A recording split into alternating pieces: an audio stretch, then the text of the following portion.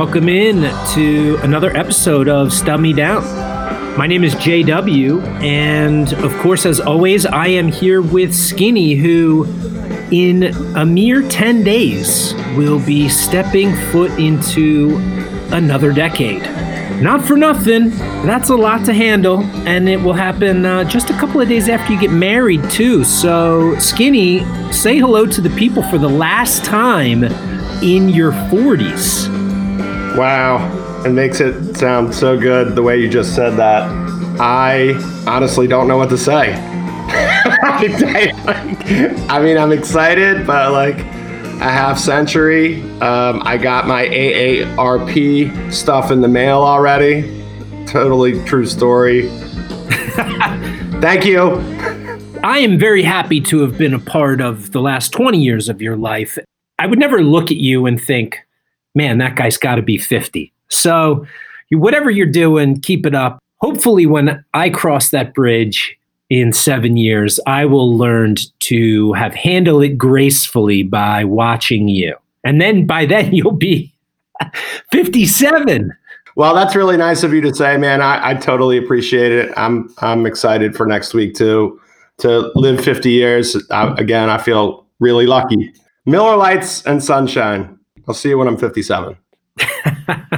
Sounds good. I'm happy that we'll be riding side by side until I make it to 50 and until you get to 57. It's hard to believe we've been friends for 20 years sometimes. And when we get into the show for today, it's a great example of how much we've done in our 20-year friendship. Of course, we'll get to that in a minute. In episode 8 of Stub Me Down, Church of Jerry, Skinny stubbed me down on a September 2nd, 1989 Jerry Garcia Band show at our hometown venue, Merriweather Post Pavilion in Columbia, Maryland. A lot of fun to talk to you about that show. We talked a little bit about how Jerry can play rock and roll, gospel, blues. He's got all of it. And his connection with the other members of his band, Melvin Seals and John Kahn. And what a great set list. So the Don't Let Go encore was just top notch. We talked about the Cats Down Under the Stars that opened the second set. A lot of fun in the first set as well. It was a lot of fun to talk about that show. I went back and listened to it again, and I really feel like we had several conversations that were meaningful, not only about what was played, but also the relationship that Jerry has with keyboard players and also the relationship he has with members of whatever band he's playing in. When Jerry wants to be Jerry, it's the height of anything you've ever seen, I think, in a live concert setting. So go back and listen to that one. If you have not, you will definitely be very happy that you did that. I should say super happy. So I'll say super happy that you went back and listened to it. Definitely a show with that re-listenability factor that we like to talk about here on Stub Me Down. Skinny, I don't know if you checked it out, but Trey Anastasio on his quarantine has released a new solo album called Lonely Trip. I've listened to the whole album once through and went back and listened to a couple of tunes again, those being Lotus and another tune called And Flew Away. Interesting stuff from Trey. Definitely he's feeling a little bit reflective about his quarantine, where he might be experiencing some loneliness, perhaps. We talked about that article in Relics a couple episodes ago where Trey was asked about performing live via Zoom or something along those lines, doing some sort of live stream, and it wasn't something that he was ready to consider. Maybe that's because he's using this time as inspiration to write some new music. Have you had a chance to check out Trey's new album?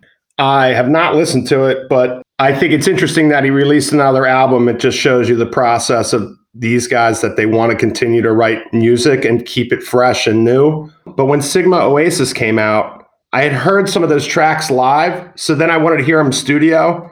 It works kind of the opposite way with these guys usually. I have no judgment on it, but Trey is a very talented guy, so I'm sure that there's something in there I'm going to like. So we usually hear them play the new stuff live and then see it on an album. So it's definitely interesting, and it's a little bit more of a reverse process for a band like Phish than maybe some of your other bands that are out there they're trying to hustle and record albums, and then they do one big tour and they play all those songs. But it's a different process for a band that thrives off of the live experience. Well, you're exactly right, because that's the difference. Produced versus there. There means live. I think any listener has to put their ears on to say, I'm going to sit down, I'm going to listen to this. Dead fans and Phish fans and live concert goers are some of the best listeners that there are. So I know that that's why all the stats exist. That's why people want to hear something they've been chasing, whatever. When you have to sit down and listen to a studio or something produced, it's just a little bit different because you're not in that moment. And I think we've talked about that early on this season too. One of the things that I was thinking about in preparation for this show that really goes to this conversation of the live versus the produced, the live show, and how bands like Phish and the Grateful Dead and the Allman Brothers and all of the bands that we love and go and see, and even cover acts of those bands, they record their shows. They allow fans to record their shows. It kind of creates a duality of those shows. You are there in the moment, you're hearing it. You can never recapture that moment of standing there, listening to a song, to a jam, to a solo, to some lyrics, whatever it is, in that moment. But all of this recorded music gives us this ability to recapture a little bit of that magic 20 years later, 10 years later, 50 years later. Because once that show is recorded, the moment is not necessarily captured, but the magic is captured. And that is something you can feel again. And that is definitely something I felt going back to the show that we are going to be talking about today on Stub Me Down. So episode 9 of Stub Me Down, I'm going to be stubbing down Skinny. In case you're just joining us here on Stub Me Down, the premise of the show is that over the years of seeing concerts, Christian and I have amassed stacks of ticket stubs. What we wanted to do, especially during quarantine and knowing that we wouldn't be able to go and see any of our favorite bands, we wanted to pull these stubs at random from our collections and talk about those shows, talk about the music, talk about our friendship in light of those shows. Some of the shows Christian and I had been to together, some of them separately. The last couple shows Skinny stubbed me down on, I was still in grade school. Today, Skinny, I did something a little bit different. I didn't just splay all my tickets out on my pool table and pull a stub. I actually took out all of my Grateful Dead and all of my Phish stubs because I wanted us to get into something that was not Phish or the Grateful Dead, since they have dominated the first 8 episodes of our podcast. In this other stack of ticket stubs, I have a variety of different bands that are not related to Phish or the Grateful Dead. So no side projects, no cover acts. It's just a whole bunch of other jam type of music that we have gone to see over the years. So I pulled today's ticket stub from that pile. So it is not a Phish show, and it is not a Grateful Dead related show. As everybody knows, I have not seen the Grateful Dead or Jerry Garcia. So that's it. So I'm stubbing you down on something that is not Phish and is not the Grateful Dead. So Skinny, are you ready for me to stub you down? Yeah, because I'm obviously not ready to have this discussion today. But yes, go right ahead. I'm excited. Let's hear this.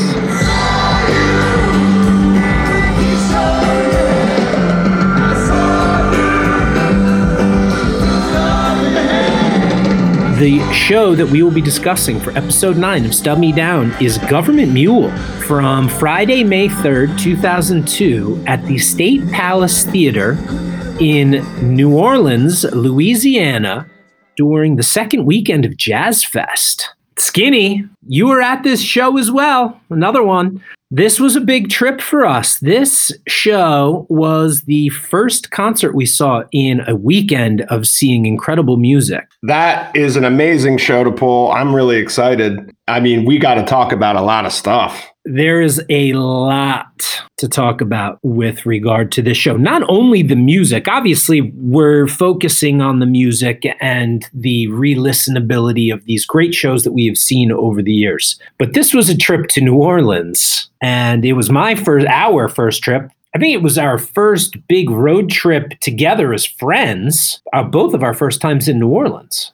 Yeah, that's correct. I'd never been there before. And so I was pretty excited. The fact that we decided to go ahead and make this drive down there. I mean, I've driven to Florida before that. 2002, we had never been to Jazz Fest. A lot of people have that on their bucket lists, or it was definitely on our radar. And we decided to make a move and go down with some people and have a great time. If you've ever been down to New Orleans, I've been there twice now. It's a lot of fun. There's nothing to do there but fun.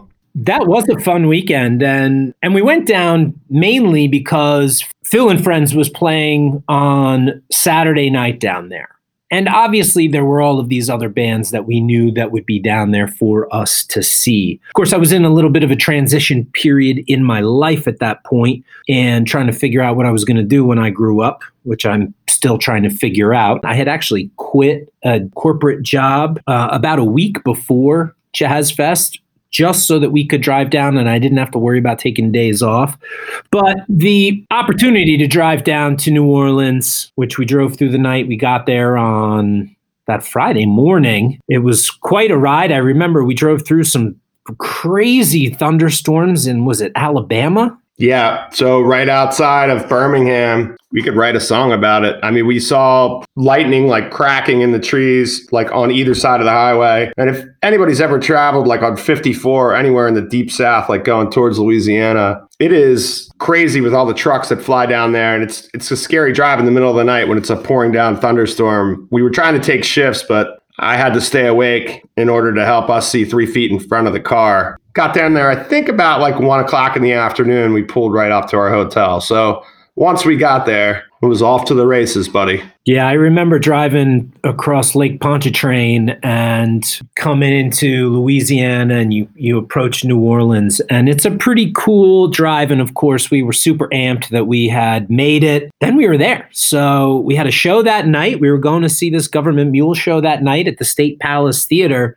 But we had all day to kill on Bourbon Street. I don't know, Skinny. That's a whole episode in itself talking about that Bourbon Street day. 2002, I'm 25 years old, and we were all about the party. And we walk into any bar, every bar on Bourbon Street, and you go up and you say, let me get 2 beers. And all of a sudden, 6 beers are in front of you because it's 3-for-1 happy hour all the time. It's real trouble, my friend. It's serious trouble. But I'll tell you what, it's great for your wallet. And at the time, too, I was, going on 32, and I had a couple jobs actually at the time that were paying the rent or whatever, but that was a soft landing there. If anybody's ever gone to New Year's Eve runs or New York City or where have you, it's a lot of money to be spent on just having a couple pops, but not down there. It's a beautiful thing, but trouble. We pull up in the tie. We stayed in a real shithole of a hotel that was on the outskirts of the city. And I remember the first drive in, we drove past the Superdome, and you're looking at the stadium and thinking, wow, that thing is gigantic.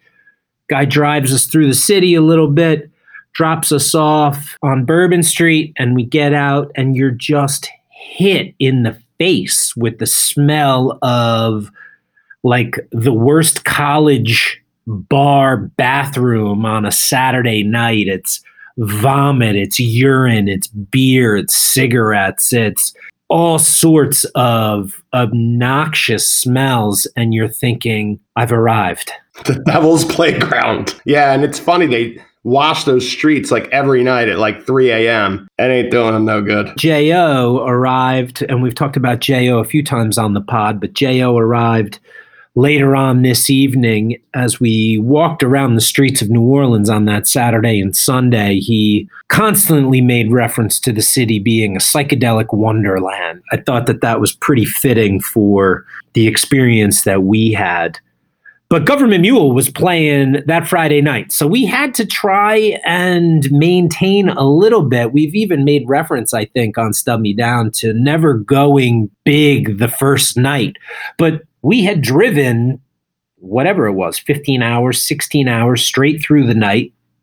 We did not take a nap at the hotel. We grabbed showers, we got dressed, and we went right to Bourbon Street to start our New Orleans experience. All of that knowing that we, number one, had to score those tickets to the Mule Show, and then we had to make sure that we could actually physically get to the Mule Show. Scoring tickets wasn't. I think we walked right up to the box office and got them for that night and then walked back down into the quarter. It was Jazz Fest, I think, on Sunday, which would have posed some problems because the lineup was so good. But we got there early enough. So tickets, I don't think were really an issue that weekend, which was good because there's people everywhere. And they're all doing the same thing you are that weekend. They're going to see shows. You have so many great venues and people are playing everywhere. Tipitina's being one that I'm just going to rattle off of the top of my head. I'm not giving New Orleans Zagat recommendations, but the people that are down there to see music. So every place is packed and jumping. And that means jumping at like 2:00 in the afternoon. I was just so happy I'm going to see a show and I'm hanging out in the quarter. First time there. Yes, I'm a tourist. So yeah, I love the quarter. It's good times. It was a delight of the senses, no doubt. Let's get into this show a little bit. Why don't you get us started? Why don't you hit us with the first set, and let's talk a little bit about some of this music. All right, Government Mule. So, first set, Bad Little Doggy, Lay Your Burden Down, Left Coast Groovies, Blind Man in the Dark, Effigy, which is a Creedence Clearwater Revival cover, Fool's Moon, Banks of the Deep End, Tastes Like Wine, which Jimmy Herring, one of our favorite guitarists, joined the band. A lot of special guests this evening. Beautifully Broken, followed by Sko Mule, and then Soulshine, which is the Allman Brothers band cover, which is never left out of a Government Mule show that we've ever seen in our lives. I was looking through my Government Mule ticket stubs, and I probably have, I think, 25 or 28 stubs. I know that I don't have a stub from every single one of the Mule shows that I saw. I'm in the mid-30s probably on Mule shows. But I would hasten to say that probably 99% of the Mule shows I have ever been to have featured a Soulshine. I mean, it's just a staple. Can you talk about what Warren brings to the table as far as live performance, considering conversations we've had this season about Jerry, Trey, Phil? What's your thoughts on Warren? We did talk about him a little bit when we talked about that Phil and Friends show. At this point, Phish is a year and a half into their hiatus with no sign of them coming back anytime soon. We were seeing a lot of Phil and Friends at the time, and Warren was one of the key guys of that, Warren and Jimmy Herring, which is awesome to see Jimmy come out and play with him here. Obviously, they were both going to be playing together the next night. The thing that I like about Warren is his selflessness when he's playing with other people. And he'll take the big lead and he'll have the blistering peaks and solos. He thrives off of the other people he's playing with. I really think he's a pretty selfless guitar player. I've had conversations in the past where people have not necessarily liked Warren because they felt he would dominate a stage. And I never felt like that. I felt like he played very well with other people, but took his moments when they were there for him. A situation like this show where he's playing, the bass band at that point was Warren Haynes, it was Matt Apps on drums, who's just a beast. Dave Schools was playing bass. Alan Woody had died a couple years before, so he had a couple of different bassists that came in and out. And Rob Baracco he'd been playing with in Phil and Friends. So the bass band was really very talented. And then throughout this show, they're bringing in these different musicians. He serves them up very well. He allows them to shine. He shines within the framework of having all of those guests, of playing covers.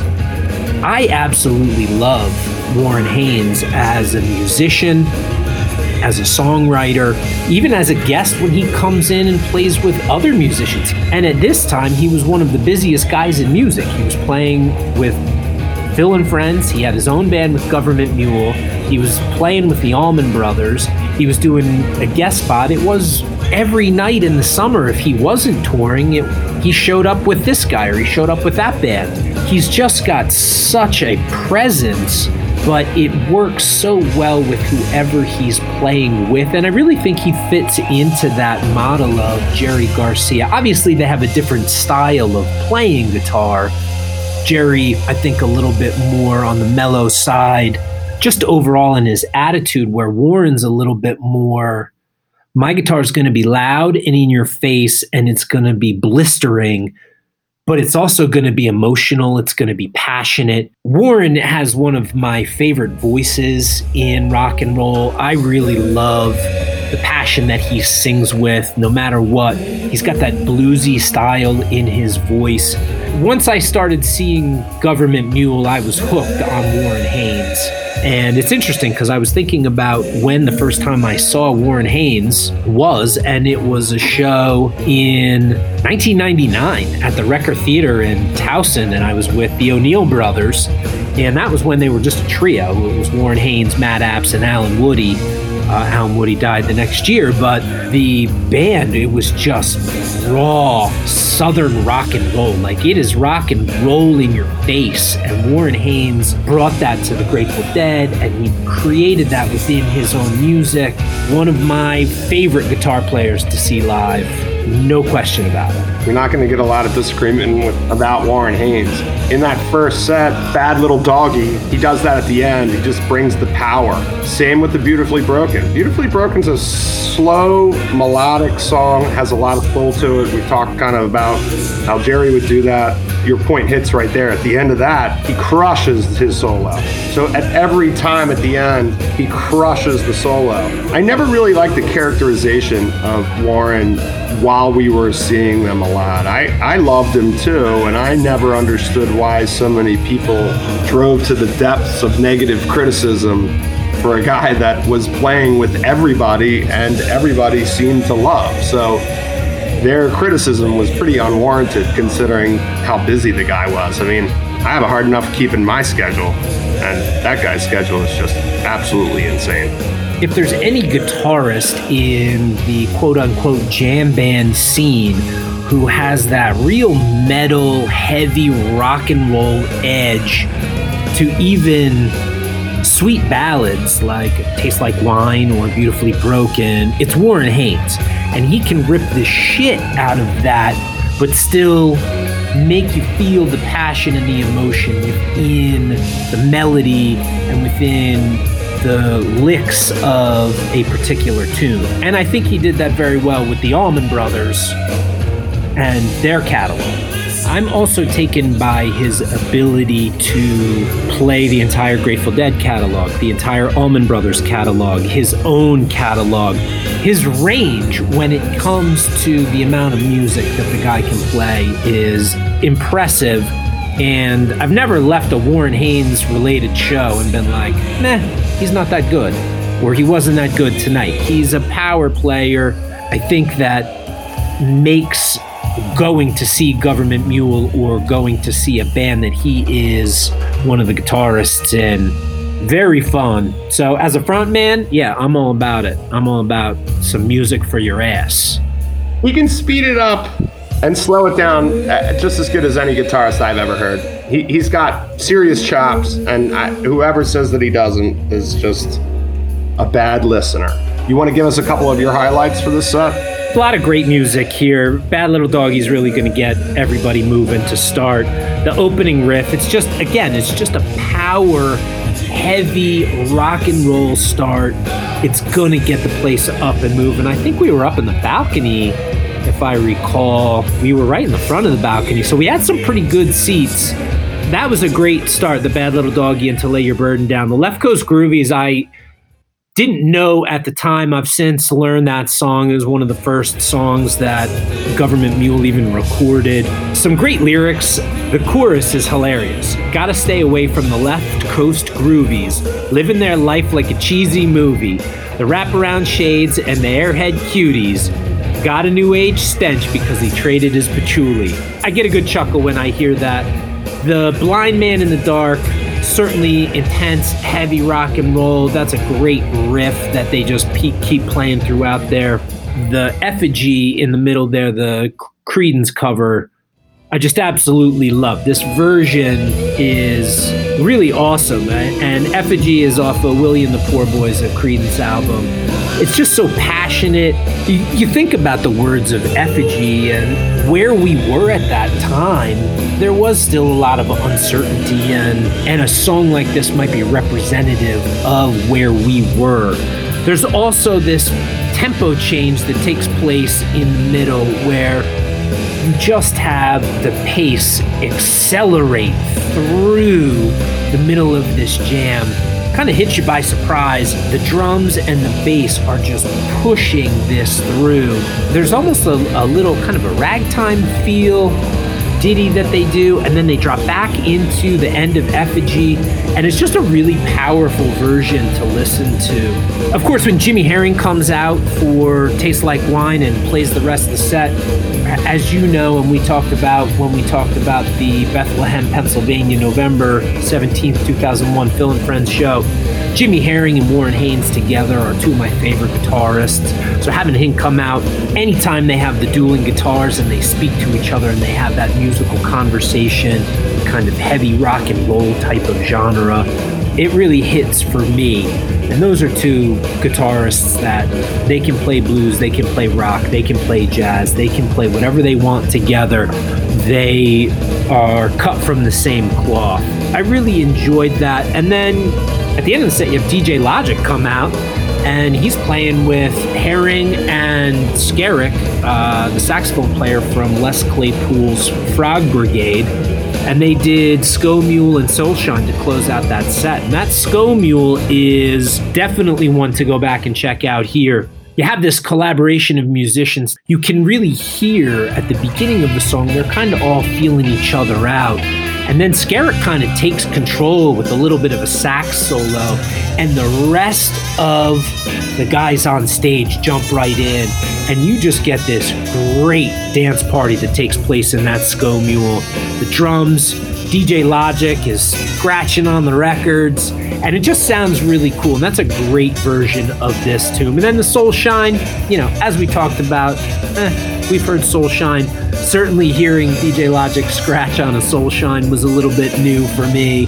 Baracco had a real nice piano intro. That's my favorite part of the song, but it was only the first, 30 or 40 seconds, and then the rest of it was Soulshine. So, great set. I was really excited. It was our first show. We were so jazzed up.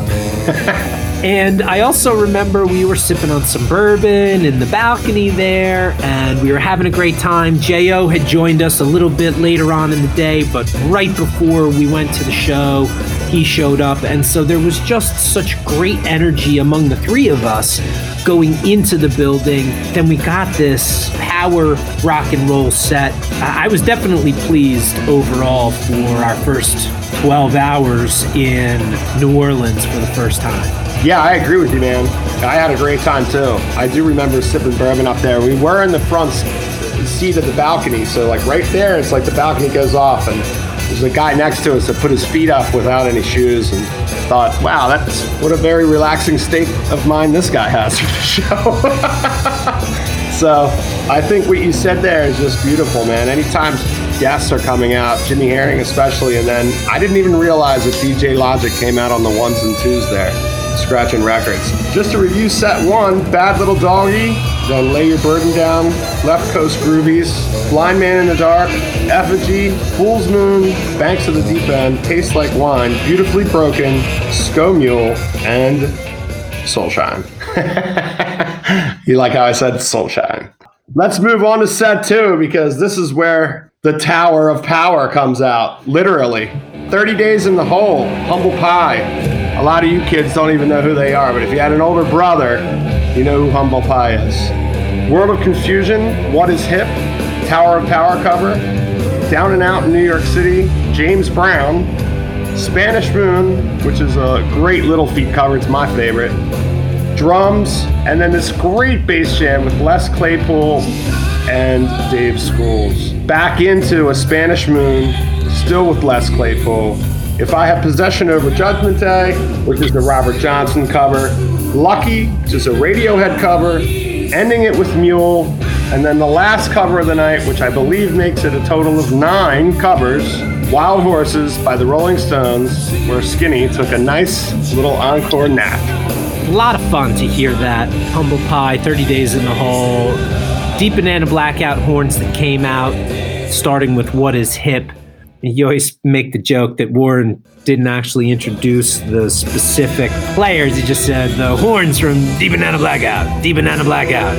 And they came out and they played What Is Hip down and out in New York City and the Spanish Moon segment, which was awesome. I'm a big fan. I love the horns. Trey Band has the horns. When Mule brings out the horns, Ron Holloway, who Warren brings out almost every time we've seen Government Mule, Ron Holloway comes out on the saxophone. I mean, we've hung out with Ron Holloway smoking cigarettes in front of the 930 Club at Separate. Ron Holloway is amazing, and I love when he comes out. Here we have the folks from Deep Banana Blackout, Hope Claiborne, Rob Somerville, and Brian Smith. Really talented. They get into some call and response with Warren, with the guitars that always hits me right where I itch. When the guitarist plays something, the horns repeat it. The Spanish Moon is the highlight of this set. It includes that great bass jam with Schools and Claypool and breaks back into it. A lot of horn play is all over the second set too, but I kind of wanted to focus on the Spanish Moon and get your thoughts about it after going back when you want to take a deep dive into something that good. The Spanish Moon, you mentioned it, Little Feat cover. It's also one of my favorite Little Feat songs. Absolutely love Spanish Moon and the different ways it can be played. It is a song with a New Orleans feel. And we walked into a lot of bars and they all had that Spanish Moon feel. And so it was really cool to see this. Whenever I think about horns in a band like this, I think about the Seinfeld episode where Elaine was dating John Jarmaine. He wrote a song for Elaine called Hot and Heavy. It was this deep, sexy saxophone song. You get that here in the Spanish Moon, listening to the horns go back and forth. Of course, then you get Les Claypool, who comes out. Les Claypool and the Frog Brigade had opened the show. Les comes out and does this bass jam / duel with Dave Schools. It's one of the coolest bass music experiences I think I've ever had, seeing these two guys go at it. So much fun. And then they go back into the Spanish Moon. And that's a really awesome segment of music and definitely a second set highlight from this show. It was hot and heavy, man. It was hot and heavy. Yeah, they really start off that song great, and the best part about a Spanish Moon, if you're in New Orleans, I mean, there are hookers and hustlers, and they were among us, and probably bad cocaine too. They filled up the room. It's just such a dark and dirty jam, which we've also discussed many times on this show. The bass jam just accentuates that and makes it even better. Really happy to listen to that back to today, so I just wanted to get your perspective on that. It was great. I feel like I'm sitting on a bar stool in the corner, sipping on a bourbon, kind of like I am now, with a cigarette, and I'm just taking it all in. And you've got this music, and you can't really see exactly what's going on, but you know some shit is going on. This might have been a little bit of a theme song for this particular trip for us down to Jazz Fest in 2002. The song starts out powerful, and then it creates this kind of background haze, which I really like about it. It's there, but it's not necessarily the most identifiable thing in the room, but it's a certain groove that everybody in the room is feeling. So I completely identify with your analogy right there and how you described our trip down there. A little bit hazy, a little bit unidentifiable, but good, real good. Jazz Fest is about constant music, constant collaboration, non-stop stream of guests, and everybody just playing together, creating music that won't ever be created again, right? I look at this as we were there at this crazy moment in time that we'll never relive, but going back and listening to this show, I felt a little bit of the magic that was created that night among all these people on stage that Warren was bringing on, and how they played together constantly brings me back to what we always talk about here on Stub Me Down, and that's re-listenability. This was not a show that I don't think either of us had listened to in 15 years, and to go back, check it out, hear these collaborations, hear these covers, relive that trip to New Orleans. It was a lot of fun. We had a great time down there. Yeah, we did. The best part about what you're saying to me, man, is that you're making the memory almost a physical being. You know, you are taking what you heard, and I haven't listened to this probably since like you got the disc and we listened to it, or you made me a copy of it.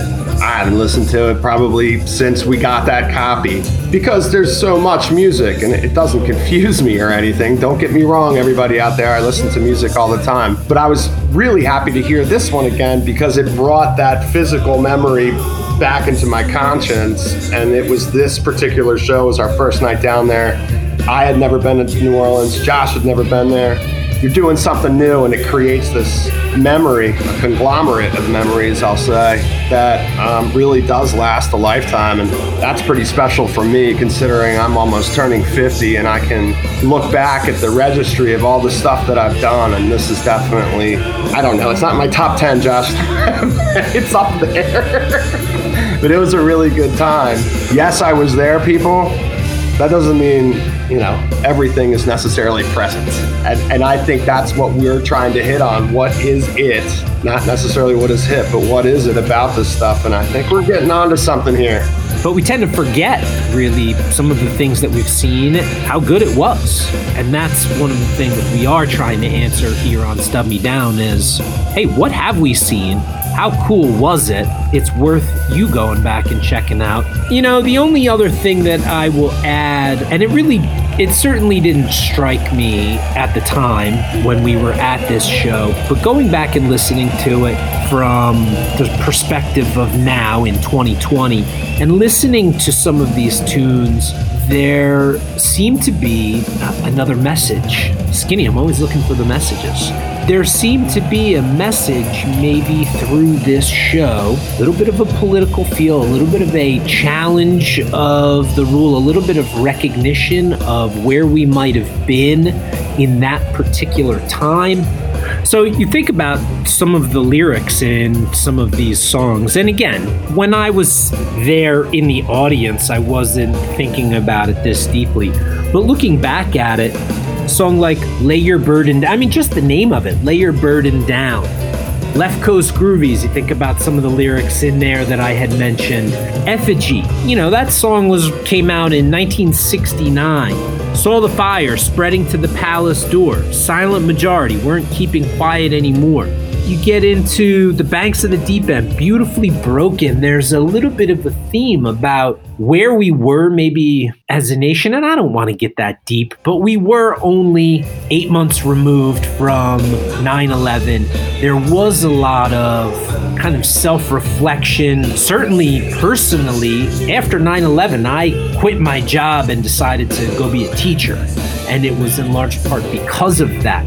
As a history teacher, I look at, yes, this show was in May of 2002. It was just a concert, right? But I look at it, and you're an English teacher, so I know you have a tendency to look at kind of deeper meanings and deeper connections through literature, and I feel like this is a similar type of message. You know, then you get into World of Confusion, Down and Out in New York City. If I Had Possession Over Judgment Day, there's a little bit of a message throughout this set.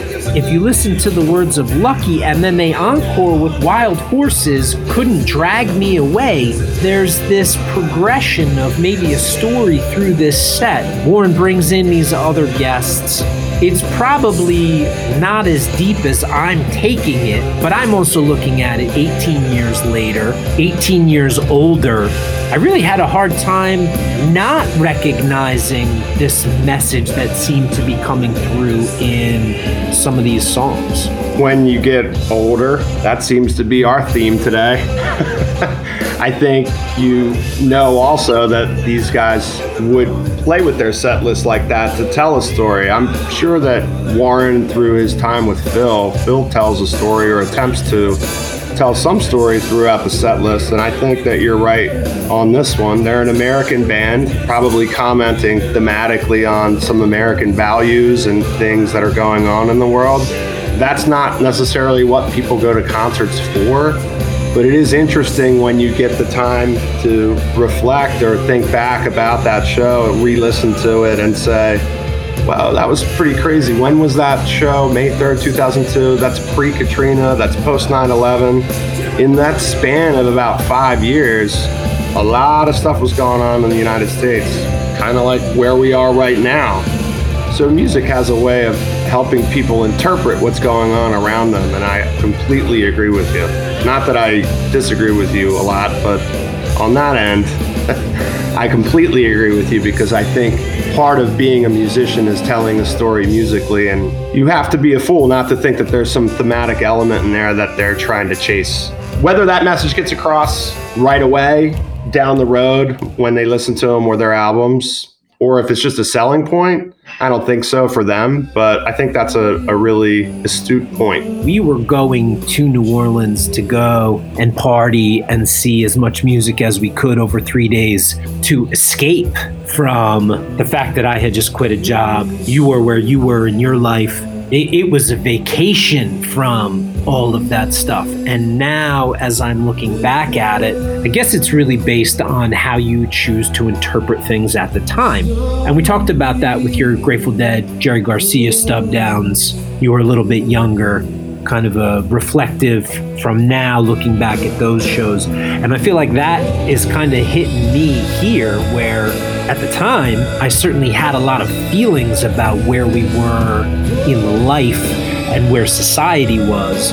But now I'm looking at it much older, much maybe wiser, I guess, maybe less wise. It seems to pop out a little bit more at me this time around than it did then. You're just a sharper individual, brother. You're more educated. I think you take the time to make sure that what you're listening to is meaningful. And not that everybody has to do that. I just think that, again, your senses get sharpened when you're older. You start to appreciate things a little bit more. And there's many things in this life that make you do that. When you're listening to a show, the next time you go, when there's concerts again, I think maybe I might try to do that. Try to see what story's being told. I'm kind of a guy that's all over the place, so I can't really focus on what they just played. I can't sometimes even remember the song before oh yeah. So in the moment, it's a little bit more hectic. And when you have a time to kind of sit down and listen a little bit, it becomes less hectic. And then maybe you can get the experience better, having some awareness about what you're hearing. I'm also a little bit more sober now than I was. Yeah. We have seen a lot of music over our lifetimes, and this show really hit for me on a number of levels. Not only the fun of going back and reliving that vacation, but one of the things that I have mentioned previously on Stub Me Down is that I'm a set bookkeeper. I keep the set for most of the concerts that I go to. I have a set book from the 2001-2002 concert season. For this particular weekend, I actually kind of kept two sets. I kept a set of what we were doing during our time in New Orleans, and then I attempted to keep the sets of the music that we saw. Sometimes what we did in the first set didn't actually convert to what I was trying to keep track of with the second type of set list. But going back and reliving and some of the funny things like the Lucky Dog hot dog stand and different bars that we visited, or just the experiences and the places that we went, it really brought it back to remembering a great trip that we had. Then I listened to the music and I felt a couple of different things. Number one, wow, we saw some really cool music. But two, there was this underlying feeling or theme throughout the music that they played that hits me in a much different spot now. So this was a really fun show to go back and listen to, and hopefully we'll as we continue, we'll be able to do that more and more, because I know there are shows like this for you that I probably wasn't at. There are definitely other shows in my ticket box that include some of these types of feelings. Right on. Well, that's something I think we're going to investigate as we go further into this podcast. I'm going to run down the second set right now. So it started off with 30 Days in the Hole by Humble Pie, started off the set, followed by World of Confusion, What is Hip, Down and Out in New York City, Spanish Moon, Drums, Yes, a Jam, Spanish Moon, If I Have Possession Over Judgment Day, Lucky, the set ends with Mule, and the encore, Wild Horses by the Rolling Stones. It was a good one. That was a good show. I mean, just think about those covers. Radiohead, Robert Johnson, Little Feat, James Brown, Tower of Power, Humble Pie, the Allman Brothers, Creedence. I mean, that's a who's who of amazing covers. Not necessarily the most popular songs of those bands, but some great covers and played very well by Warren and the guests that he brought in throughout the entire show, man. I think this is an awesome show. If you're looking for some Government Mule to listen to, this is a really awesome show from 5/3/2002 in New Orleans, Louisiana at the State Palace Theater. Is that on Canal Street? I think it is. Pretty sure it's on Canal. Am I wrong? I got the ticket stub right here, but it doesn't have the address. You can barely see it. It doesn't matter. The ticket stub is pretty cool, though. It's got purple and gold, which are Mardi Gras colors. A very cool ticket stub. And what a beautiful venue, too. I do remember it. It's definitely one of those old school, gaudy theaters that, of course, we've seen a variety of different shows in, but it has a little bit of like a Beacon Theater type of feel with the balcony draping and some of the ornate features of the venue. It was a pretty cool place to see a show. I'm definitely glad I've got that on my venue list. Yeah, no doubt. That's one that a lot of people don't have unless they're from that area and seen many shows there. For us, being from the Northeast, Mid-Atlantic area, it's something that you don't get an opportunity to do. So yeah, I was super happy about it too. It's New Orleans, baby. A lot of fun. Well, and you think about it. So we went to this show. Then the next day we bounced in and out of bars and saw a bunch of music. We saw Government Mule open for Phil and Friends on that Saturday night. And then Sunday we went over to the New Orleans Jazz and Heritage Festival. I remember I lost my voice on Sunday and nobody could actually hear anything I was saying for about 15, 16 hours. And then we had, remember that sister of my friend took us around. We went around a little bit of Tulane area, some of where the kids were hanging out. We saw some cool sights, went to a couple of cool local spots. And I think about some of the trips that you and I have taken over the years. This one might be up there like top 5, top 3. I don't know. We're not into rankings here on Stub Me Down, but this is definitely up there as far as not only the amount of music we stuffed into 4 days, including 2 17-hour drives or whatever it was, quality of experience, seeing a new place. We went for beignets at Cafe Du Monde.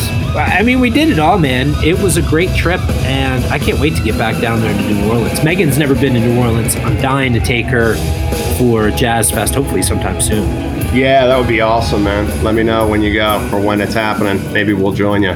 All right, buddy. You got anything else for me? I don't have anything else for you, but for everybody else, I do want to say thanks for checking us out again here on Stub Me Down, episode 9. We just took a look at a Government Mule show. I stubbed Skinny down on a Government Mule show from May 3rd, 2002 at the State Palace Theater in New Orleans, Louisiana during Jazz Fest of 2002. Great venue, great show. Stoked to get the opportunity to check this one out and talk about it with Skinny. The next time you will hear from the Stub Me Down crew, Skinny's going to be a married man and he's going to be 50 years old. So I do want to say, on behalf of all of us here at Stub Me Down, congratulations on the nuptials. I can't wait to be a part of it. And congratulations on making it to 50 years. And here's to another 50, my friend. Thank you. I hope that happens. I love you too. Appreciate it. If you want to check us out on social media, we are on Twitter at stub_me_down. And we're also on Instagram at the same address, stub_me_down. Let us know your thoughts about episodes, shows that we are talking about, or any general comments that you might have about Stub Me Down. And we will see you the next time you need to get out of your shitty seats and down to the path. Later.